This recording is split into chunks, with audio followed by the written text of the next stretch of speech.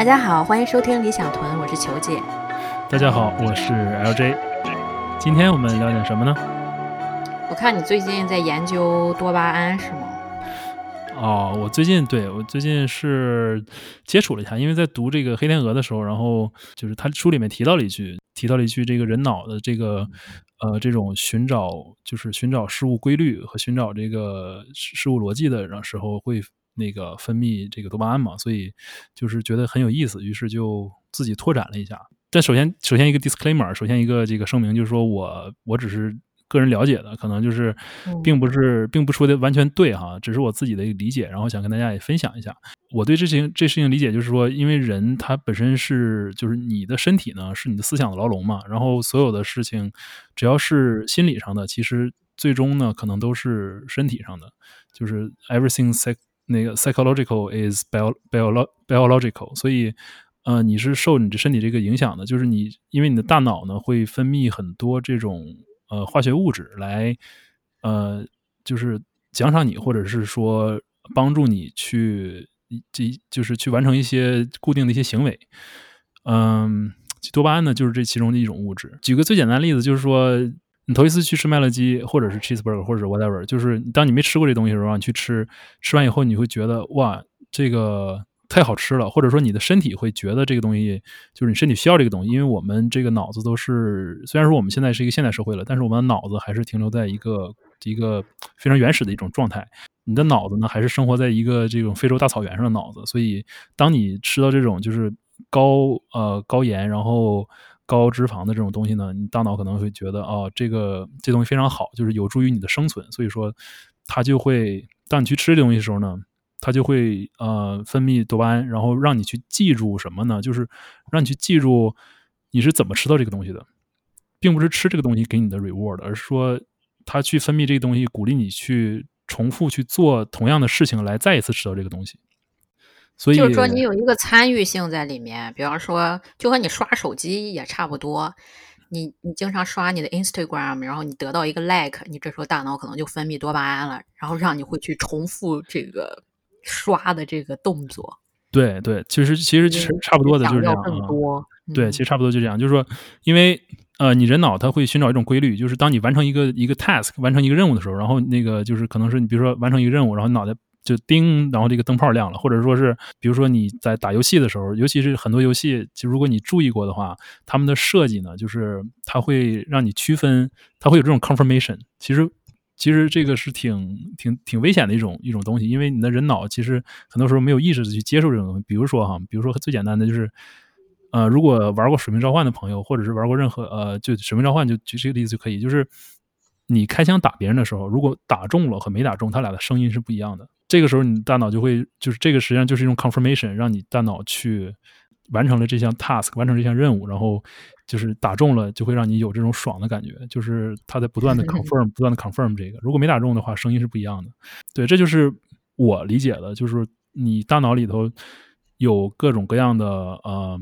就是分泌化学物质的这种叫 neuron 嘛，就是神经元，然后就是各个神经元也互相说话，就是通过这种化学物质，然后来沟通。然后就不光是多巴胺，还有一些其他的东西。不过我们今天就主讲其他还有很多其他东西，就是只是负责不同部分的。就是你像多巴胺这种，它属于帮助你去兴奋的这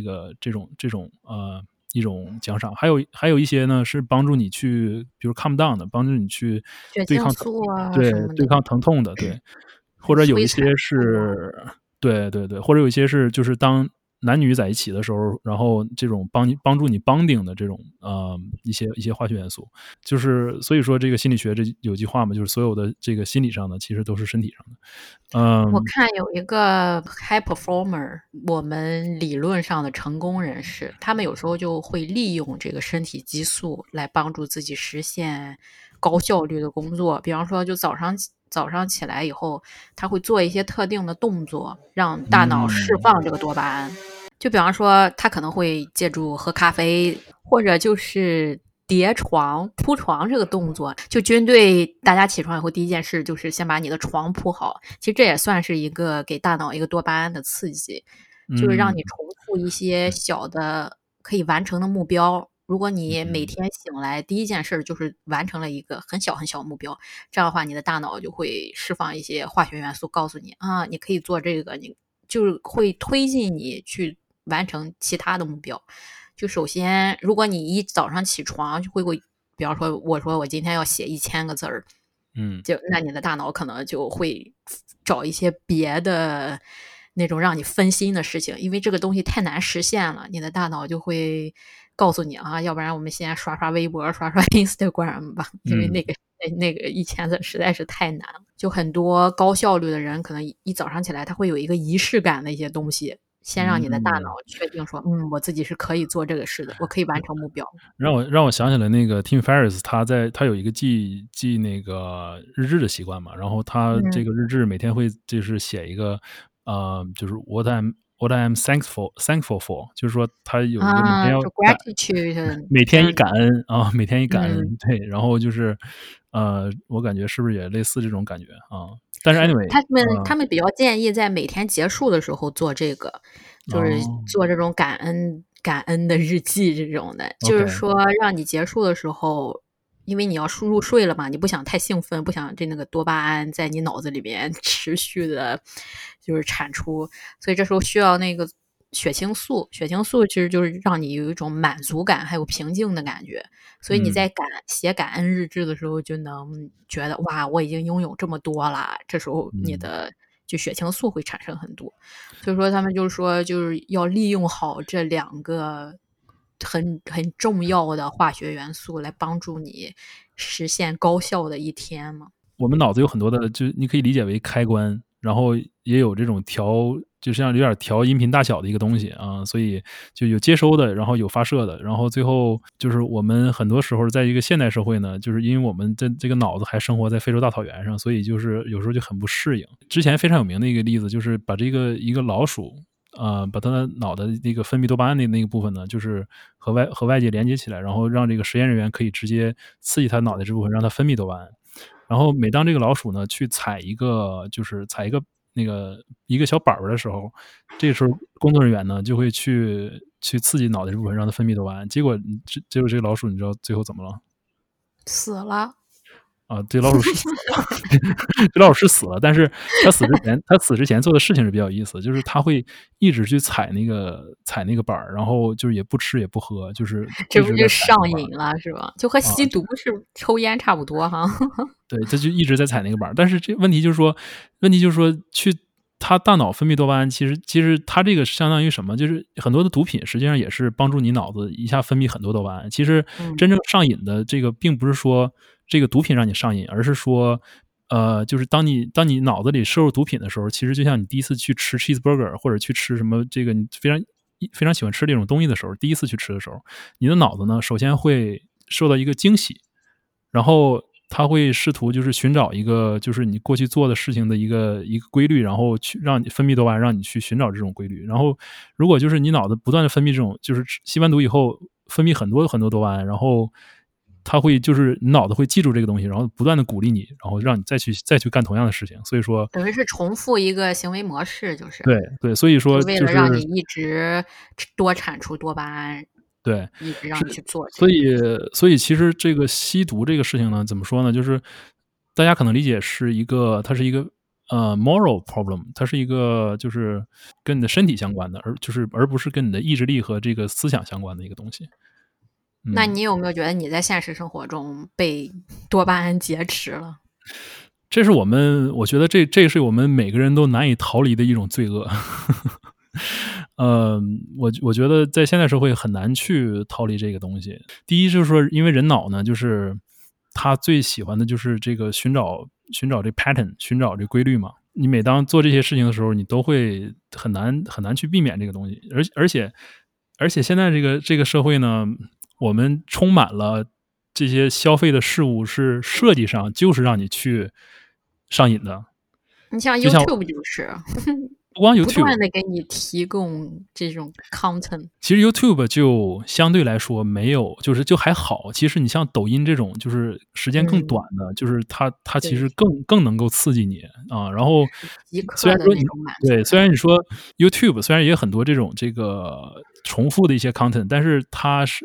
你说你现在 YouTube 这个 algorithm 最喜欢推的是10分钟左右的视频。OK，其实你看完一个10分钟左右的视频，也是需要一些 attention 的。有的时候，但是你如果去看，如果每个视频只有30秒的话，然后你不断看下一个，不断下一个，这种我觉得其实它对你这个脑子的这个损害可能会更大，我我觉得觉得啊。我们以后可以把我们播客剪成10秒的，然后大家好，欢迎收听理一想屯天可啊，今天对，我们先聊到这儿，再见。对，然后每5分钟发一段儿。嗯，对，其嗯，实其实你像那个，就是尤其现代社会的话，我们面临的这些诱惑确实是非常多的。就是有的时候，如果你不是很 conscious 的话，就是你一旦开始就很难停下来。尤其是比如说你说过去的时候，当我们这个互联网没有那么发达的时候，我们让大脑去麻痹大脑，然后分泌这个多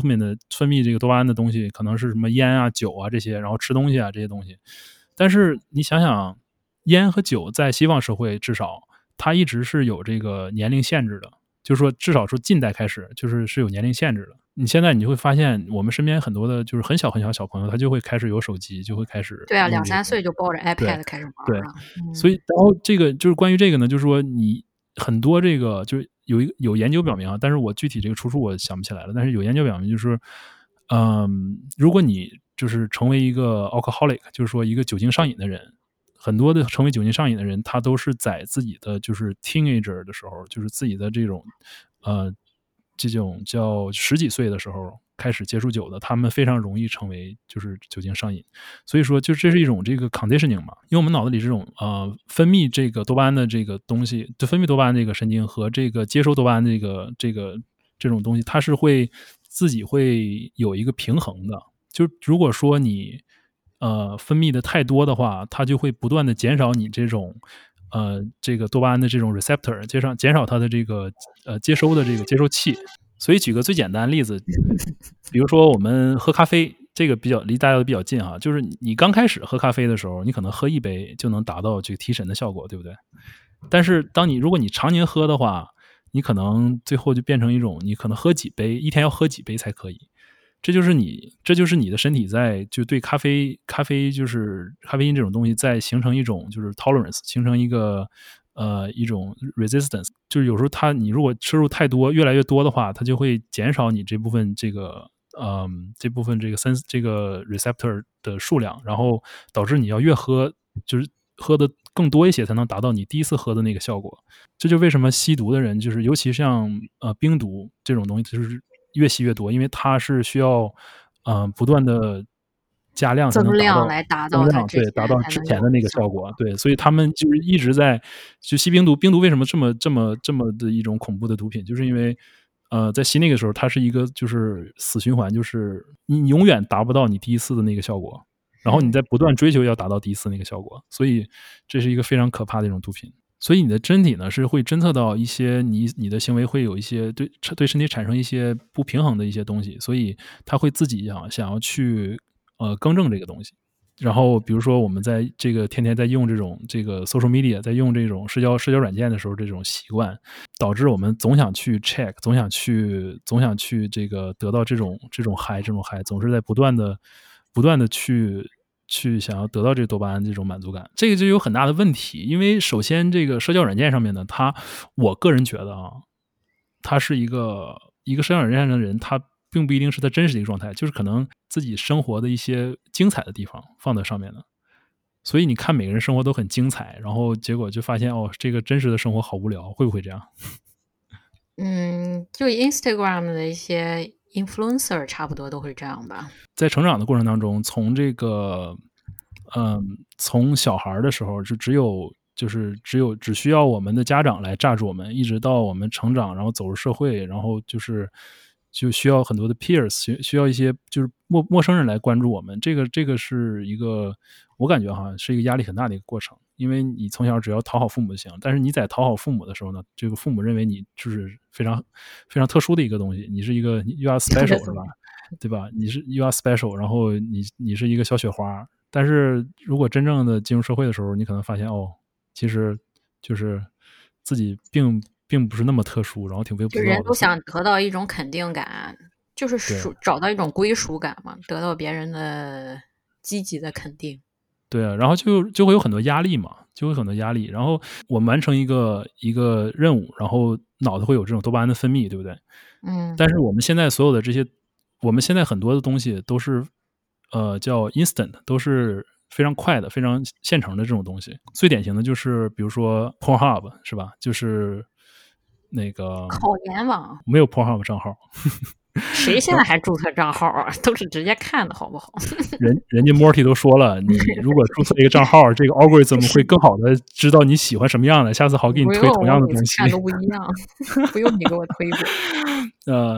然后你包括我们去购物的话，如果是在国外的话，大家都知道 Amazon Prime，对不对？就是非常快速的就要拿到这个东西。然后我们如果想要看电影的话，都是在网上直接去看。然后我们如果想要看电视剧的话，都喜欢整个一季一起 binge，是不对？是不是这样？这就是我们这些，然后我们要去吃东西，都是就是说最快的速度拿到的快餐，所以很多东西都是就造成了人就是这个你的多巴胺分泌就非常频繁，然后你的这个对这些事物呢就觉得其他的事物会比较无聊，可能是至少我这么理解的，因为我也 guilty of this， 就是说。当你很快就能得到一些 instant gratification 的时候，就是有一些长线的一些任务，你就不会想去做它。对啊，你能得到即刻的满足，你很多长久你就等不及了嘛。对啊，然后你的身体呢，永远都是会告诉你去做一些比较关键的事物，就是说你之前做过的一些让你得到满足的一些事物，让你生存更好生存的一些东西。但在现代社会，就是因为你的这个非洲大草原大脑没有办法区分到底什么是什么嘛，所以造成了现在这个情况。于是我们就不是我们哈，我不敢说我们，只能说我。尤其是在成长的这个过程当中，所以我们就形成了一种imbalance，一种这个不平衡，然后就和喝多咖啡一样，就是你身体总需要保持在这个状态，就是一个恶性循环吧。然后导致我们没有办法去干一些非常长线的任务，但是就是我们身边很多非常关键的一些东西，并不能做到短线才能完成的。比如说，第一是亲密关系，是吧？然后包括一些工作上的事情，包括一些你去训练自己的一些技能，这些都没有办法去短线完成，除非我们在这个《黑客帝国》里面是吧，直接就可以下载到脑子里头。这估计也快到了哈，对啊，等着伊拉马斯克就看伊朗了啊。对，所以就是说，很多能给你带来满足感的东西，其实是需要时间的，需要耐心的。对，其实并不是说它能给你更多的满足感，只是说长线来讲的话，你会变成一个更 productive、就是效率更高的一个人，而不是仅仅就盯在手机屏幕上面，然后这样一直想去这种短线的去就是让大脑去这样工作。最后，如果这样的话，就是最后可能人就变成那个在实验当中小老鼠，不断去踩那个板儿，然后去那个就是也不吃也不喝到。所以至少说我的话呢，这个因为我说了，我之所以做这期，就是因为我了解这个，然后想跟大家分享一下，所以我也想自己也改变一些生活中的习惯，来就是看看能不能够改变一下我的这个平时的状态。比如说我感觉有一些事情都是可能有很多人都会做的吧。比如说第一就是把手机放在桌子上，无论在什么时候。你老是觉得有人会来找你。对，就是无论是开会啊，还是吃饭啊，还是什么，就是你手机第一件事把手机放在桌子上。还有很多人他是在看电视的时候，他还在玩手机。就是说他就没有办法，他必须要双线程的去做一些事情。但实际上人脑并没有双线程这一说，你知道吗？对啊，就是说整个其实什么事情也做不好，真的是。对，所以还有一点就是怎么早上起来第一件事先看手机。这个很多。对，所以我现在都是把手机放在别的房间里充电。嗯我看还有一个我的那个 mentor Derek Silver，他是嗯直接把网线都拔了。他每天就是他要写作的时候，他会把网线都拔了，这样的话嗯他能专注写作。因为他知道自己如果不这么做的话，他肯定会控制不住自己去点开别的网站。就嗯，包括是。他在生活的时候，他家里从来没有零食，因为他了解自己一有零食他肯定会去吃，嗯。所以宁愿就没有这个 distraction。对对，这也是我想说的，就是怎么去解决这个你的一些这些问题呢？怎么去嗯，减少你的就这种 consumption？怎么去减少？首先第一点可能就是你要就是要有一个认知，就是你的意志力并不能战胜你的这个诱惑力，所以意志力太薄弱了，我感对觉。对对啊，所以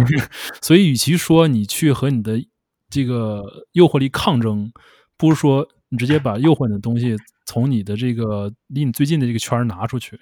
比如说，如果你特别喜欢吃甜品，但是你想去减肥或者任何的这种，你就不要在家里放这个东西。我觉我感觉得是这样。一开始的时候一定不能把这个目标设得太大，就是越小嗯，越细微，越能让你轻易的满足，就越能让你轻易的实现越好。因为你刚开始，你就像很多人定那个新年计划嘛，就嗯，定得特别大啊，我今年要读100本书。就一般这样的话，先定个人都小目标完赚他成不了。1个亿。就是说你对，可以一开始就说我每天读50个字儿，就这样的嗯话，你能让自己循序渐进的去接近那个大目标。就说你的嗯，目标定的一定要小，还得具体，就很容易去完成的。对。我有一个想法，就是就你比如说，你如果是一个吸毒或者是酒精上瘾的人，你如果是想去戒这个东西的话，你可能是有一个叫什么呢？detox 或者是一个去这种 rehab，就是这么一个过程。就是说疗养院，咱们之前对，不还去过那个数字疗养，就是那个数字戒毒，对对对对，就3天我是们没碰手机，也没怎么着。对，就是我想知道的就是说，比如说如果你原来是一天喝7杯咖啡的人，如果说你不喝，就是停止喝咖啡了，你会发生什么？然后这个你身体里的这个 neurotransmitter，这些，然后会不会能够缓解一下，就是回到一个正常的水平？所以说我想做的就是说，看看，比如说你找一周的其中一天，比如说周日，然后你在这一天就是训练自己，不要去做任何的这些事情。就像有戒断反应一样，你让喝7杯咖啡的人一下子一天不喝，根本不可能。他可以从就是一天喝6杯或者一天喝5杯，这样慢慢慢慢的下来，就是很需要一个过程。啊，你这个肯定是有一个 withdrawal symptom 的，但是就是，嗯，这个看个人吧，我觉得看个人，这个是你一个自己需要我觉得定的目标。我不太确定，就是如果是一个戒毒的人，他会一直给他毒品吗？就是说，如果一个人戒烟的话，可能我不太知道，因为我过去没有一对啊，个就是，戒烟不也是慢慢的嘛，没有就但是一下子。但是一个戒毒的人会给他毒品吗？就也是一个缓慢的过程，不然这个戒断反应真的是很难。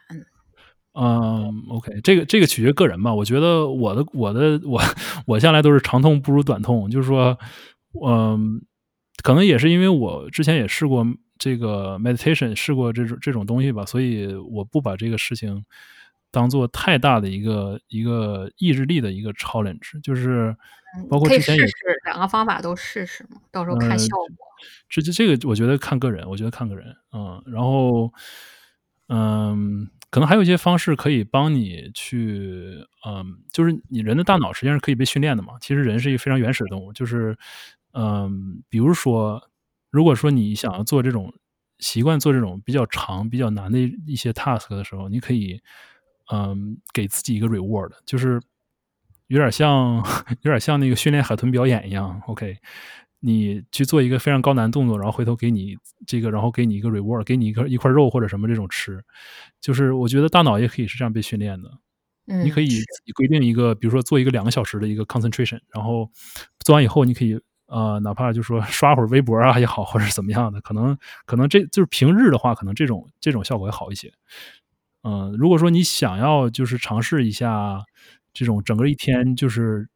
我们讲叫 digital detox，就是整个数码就是断绝的话，也可以尝试一下啊。因为就像你去健身也好，减肥也好，这个每个人的都体质不一样，然后你身体本来所分泌的荷尔蒙也是不太一样的，所以这个都取决于个人。其实最后没有一个最正确的，只有一个最合适的。对呀，就是找到属于自己的方式嘛。对，所以因为多巴胺这个东西，它是来支持我们学习的，实际上就是学习这个规律和找到规律，然后完成这个 task。所以，适当的训练呢，然后就是做一些比较难的事情，就是然后在这种我们中国话讲劳逸结合吧，可能是。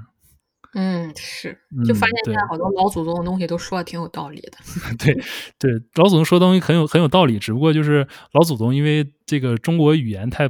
博大精深了，就是这个东西都很短，所以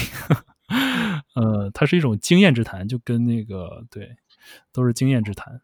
我觉得现在就是人生最重要的2件事，就是训练你的睡觉和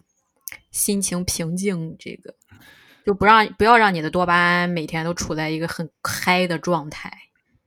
对，因为有 high 就会有 low 嘛，就是它就会对呀 crash 啊，就是这个洋人总讲一句话，what goes up must come down，就是你一旦就是达到那个 high 的那个状态的话，当你就达到可能之前普通的状态，你都会觉得你很 low，就是所以要调节一下。我觉得就至少我的话，我宁可选择一直停留在一个状态，然后去习惯它就好了，就感觉有点像心如止水的感觉。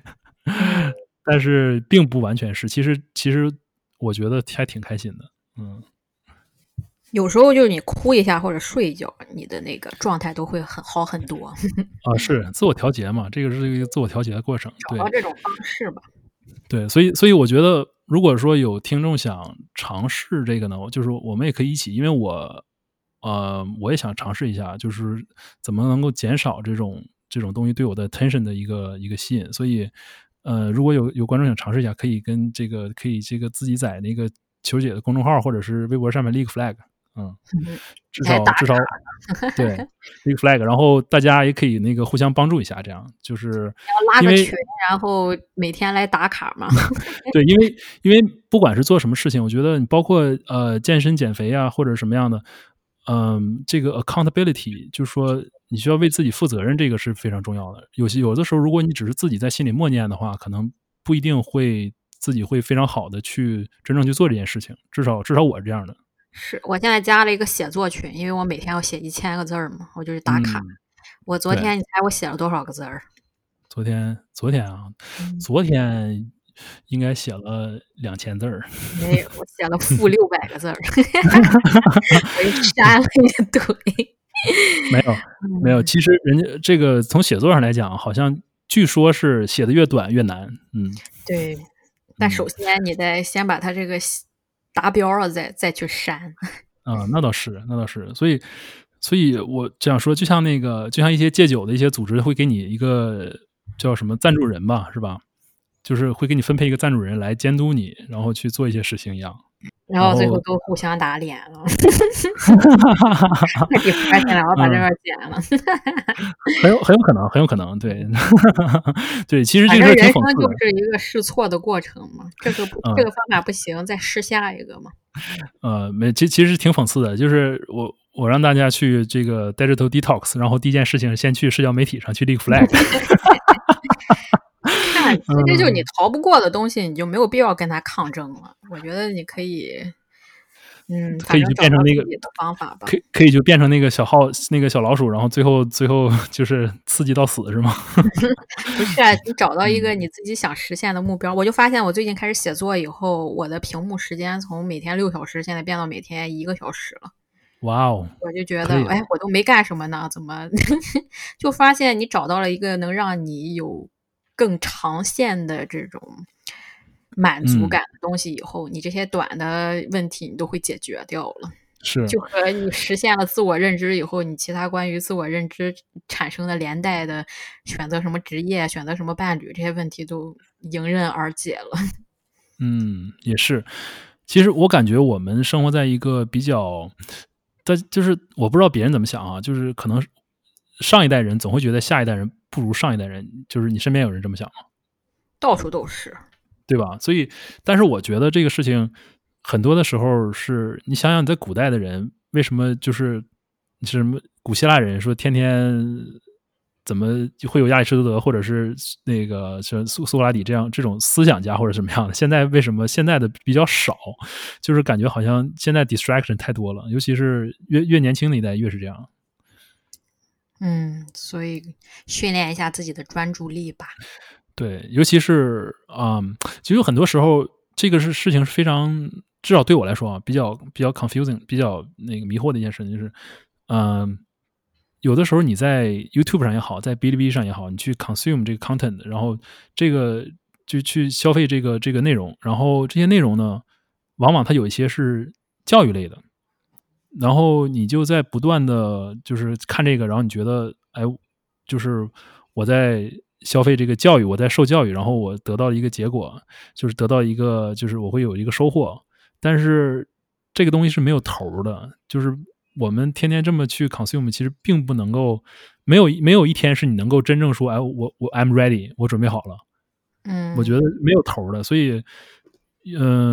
并不你就说不鼓励大家，说让大家多产出是吗？就是不对，要光就并不对消费，你需要对。对，就多产出。是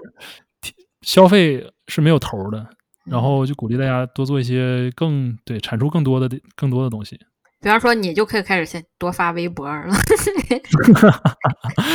微博，有很多听众朋友们都想要你微博呢。好吧，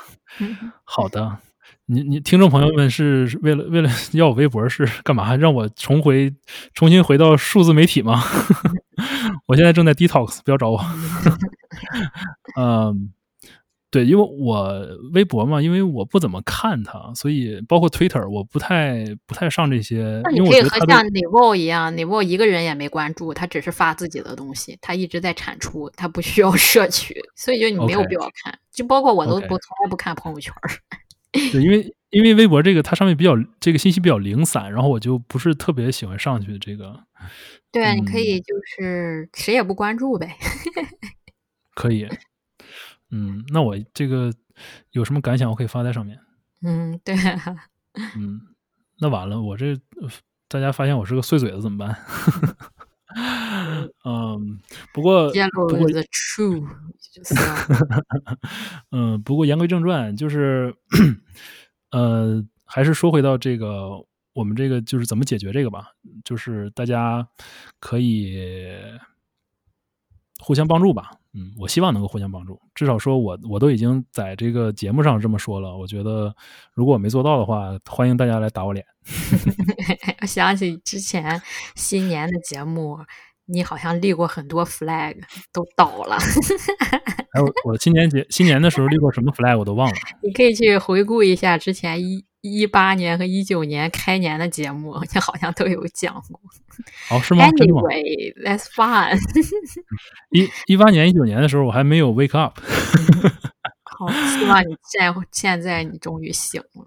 对，所以我每年都不立 flag 了。你是灰姑娘吗？还要等着王子来亲你一下你才醒吗？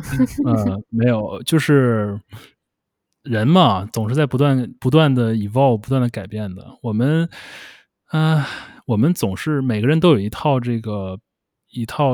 belief system，每人都有一套基于自己知识、基于自己认知的一套自圆其说的一套系统。所以，可能我们做的每件事都只能在这个系统当中完成，你懂我的意思吗？比如说，就是有人问我为什么喜欢这些哲学或者什么这些东西，我说我只是想活得明白一点。但是有些人他不选择这个，有些人可能选择他去信一个宗教，或者说是他去信一些 motivational speaker，他信一些这种那个鸡汤或者怎么样。其实每个人都有他自己的系统，就是我只能说，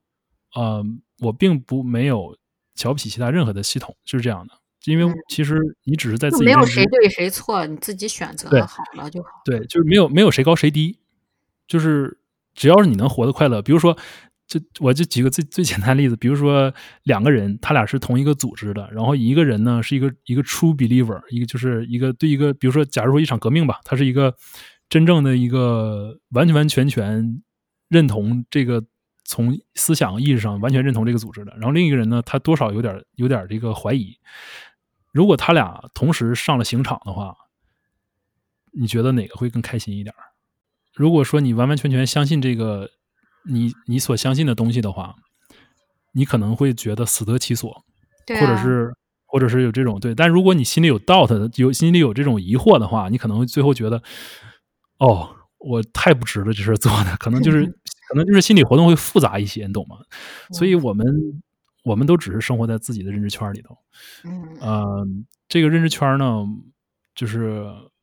之所以人能活着而没去自杀，就是因为他这认知圈就是在扩大也好啊，在没被其他东西完全颠覆也好，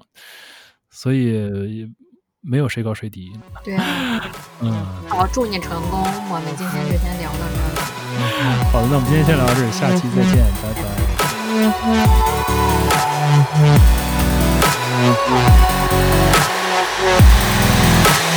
拜。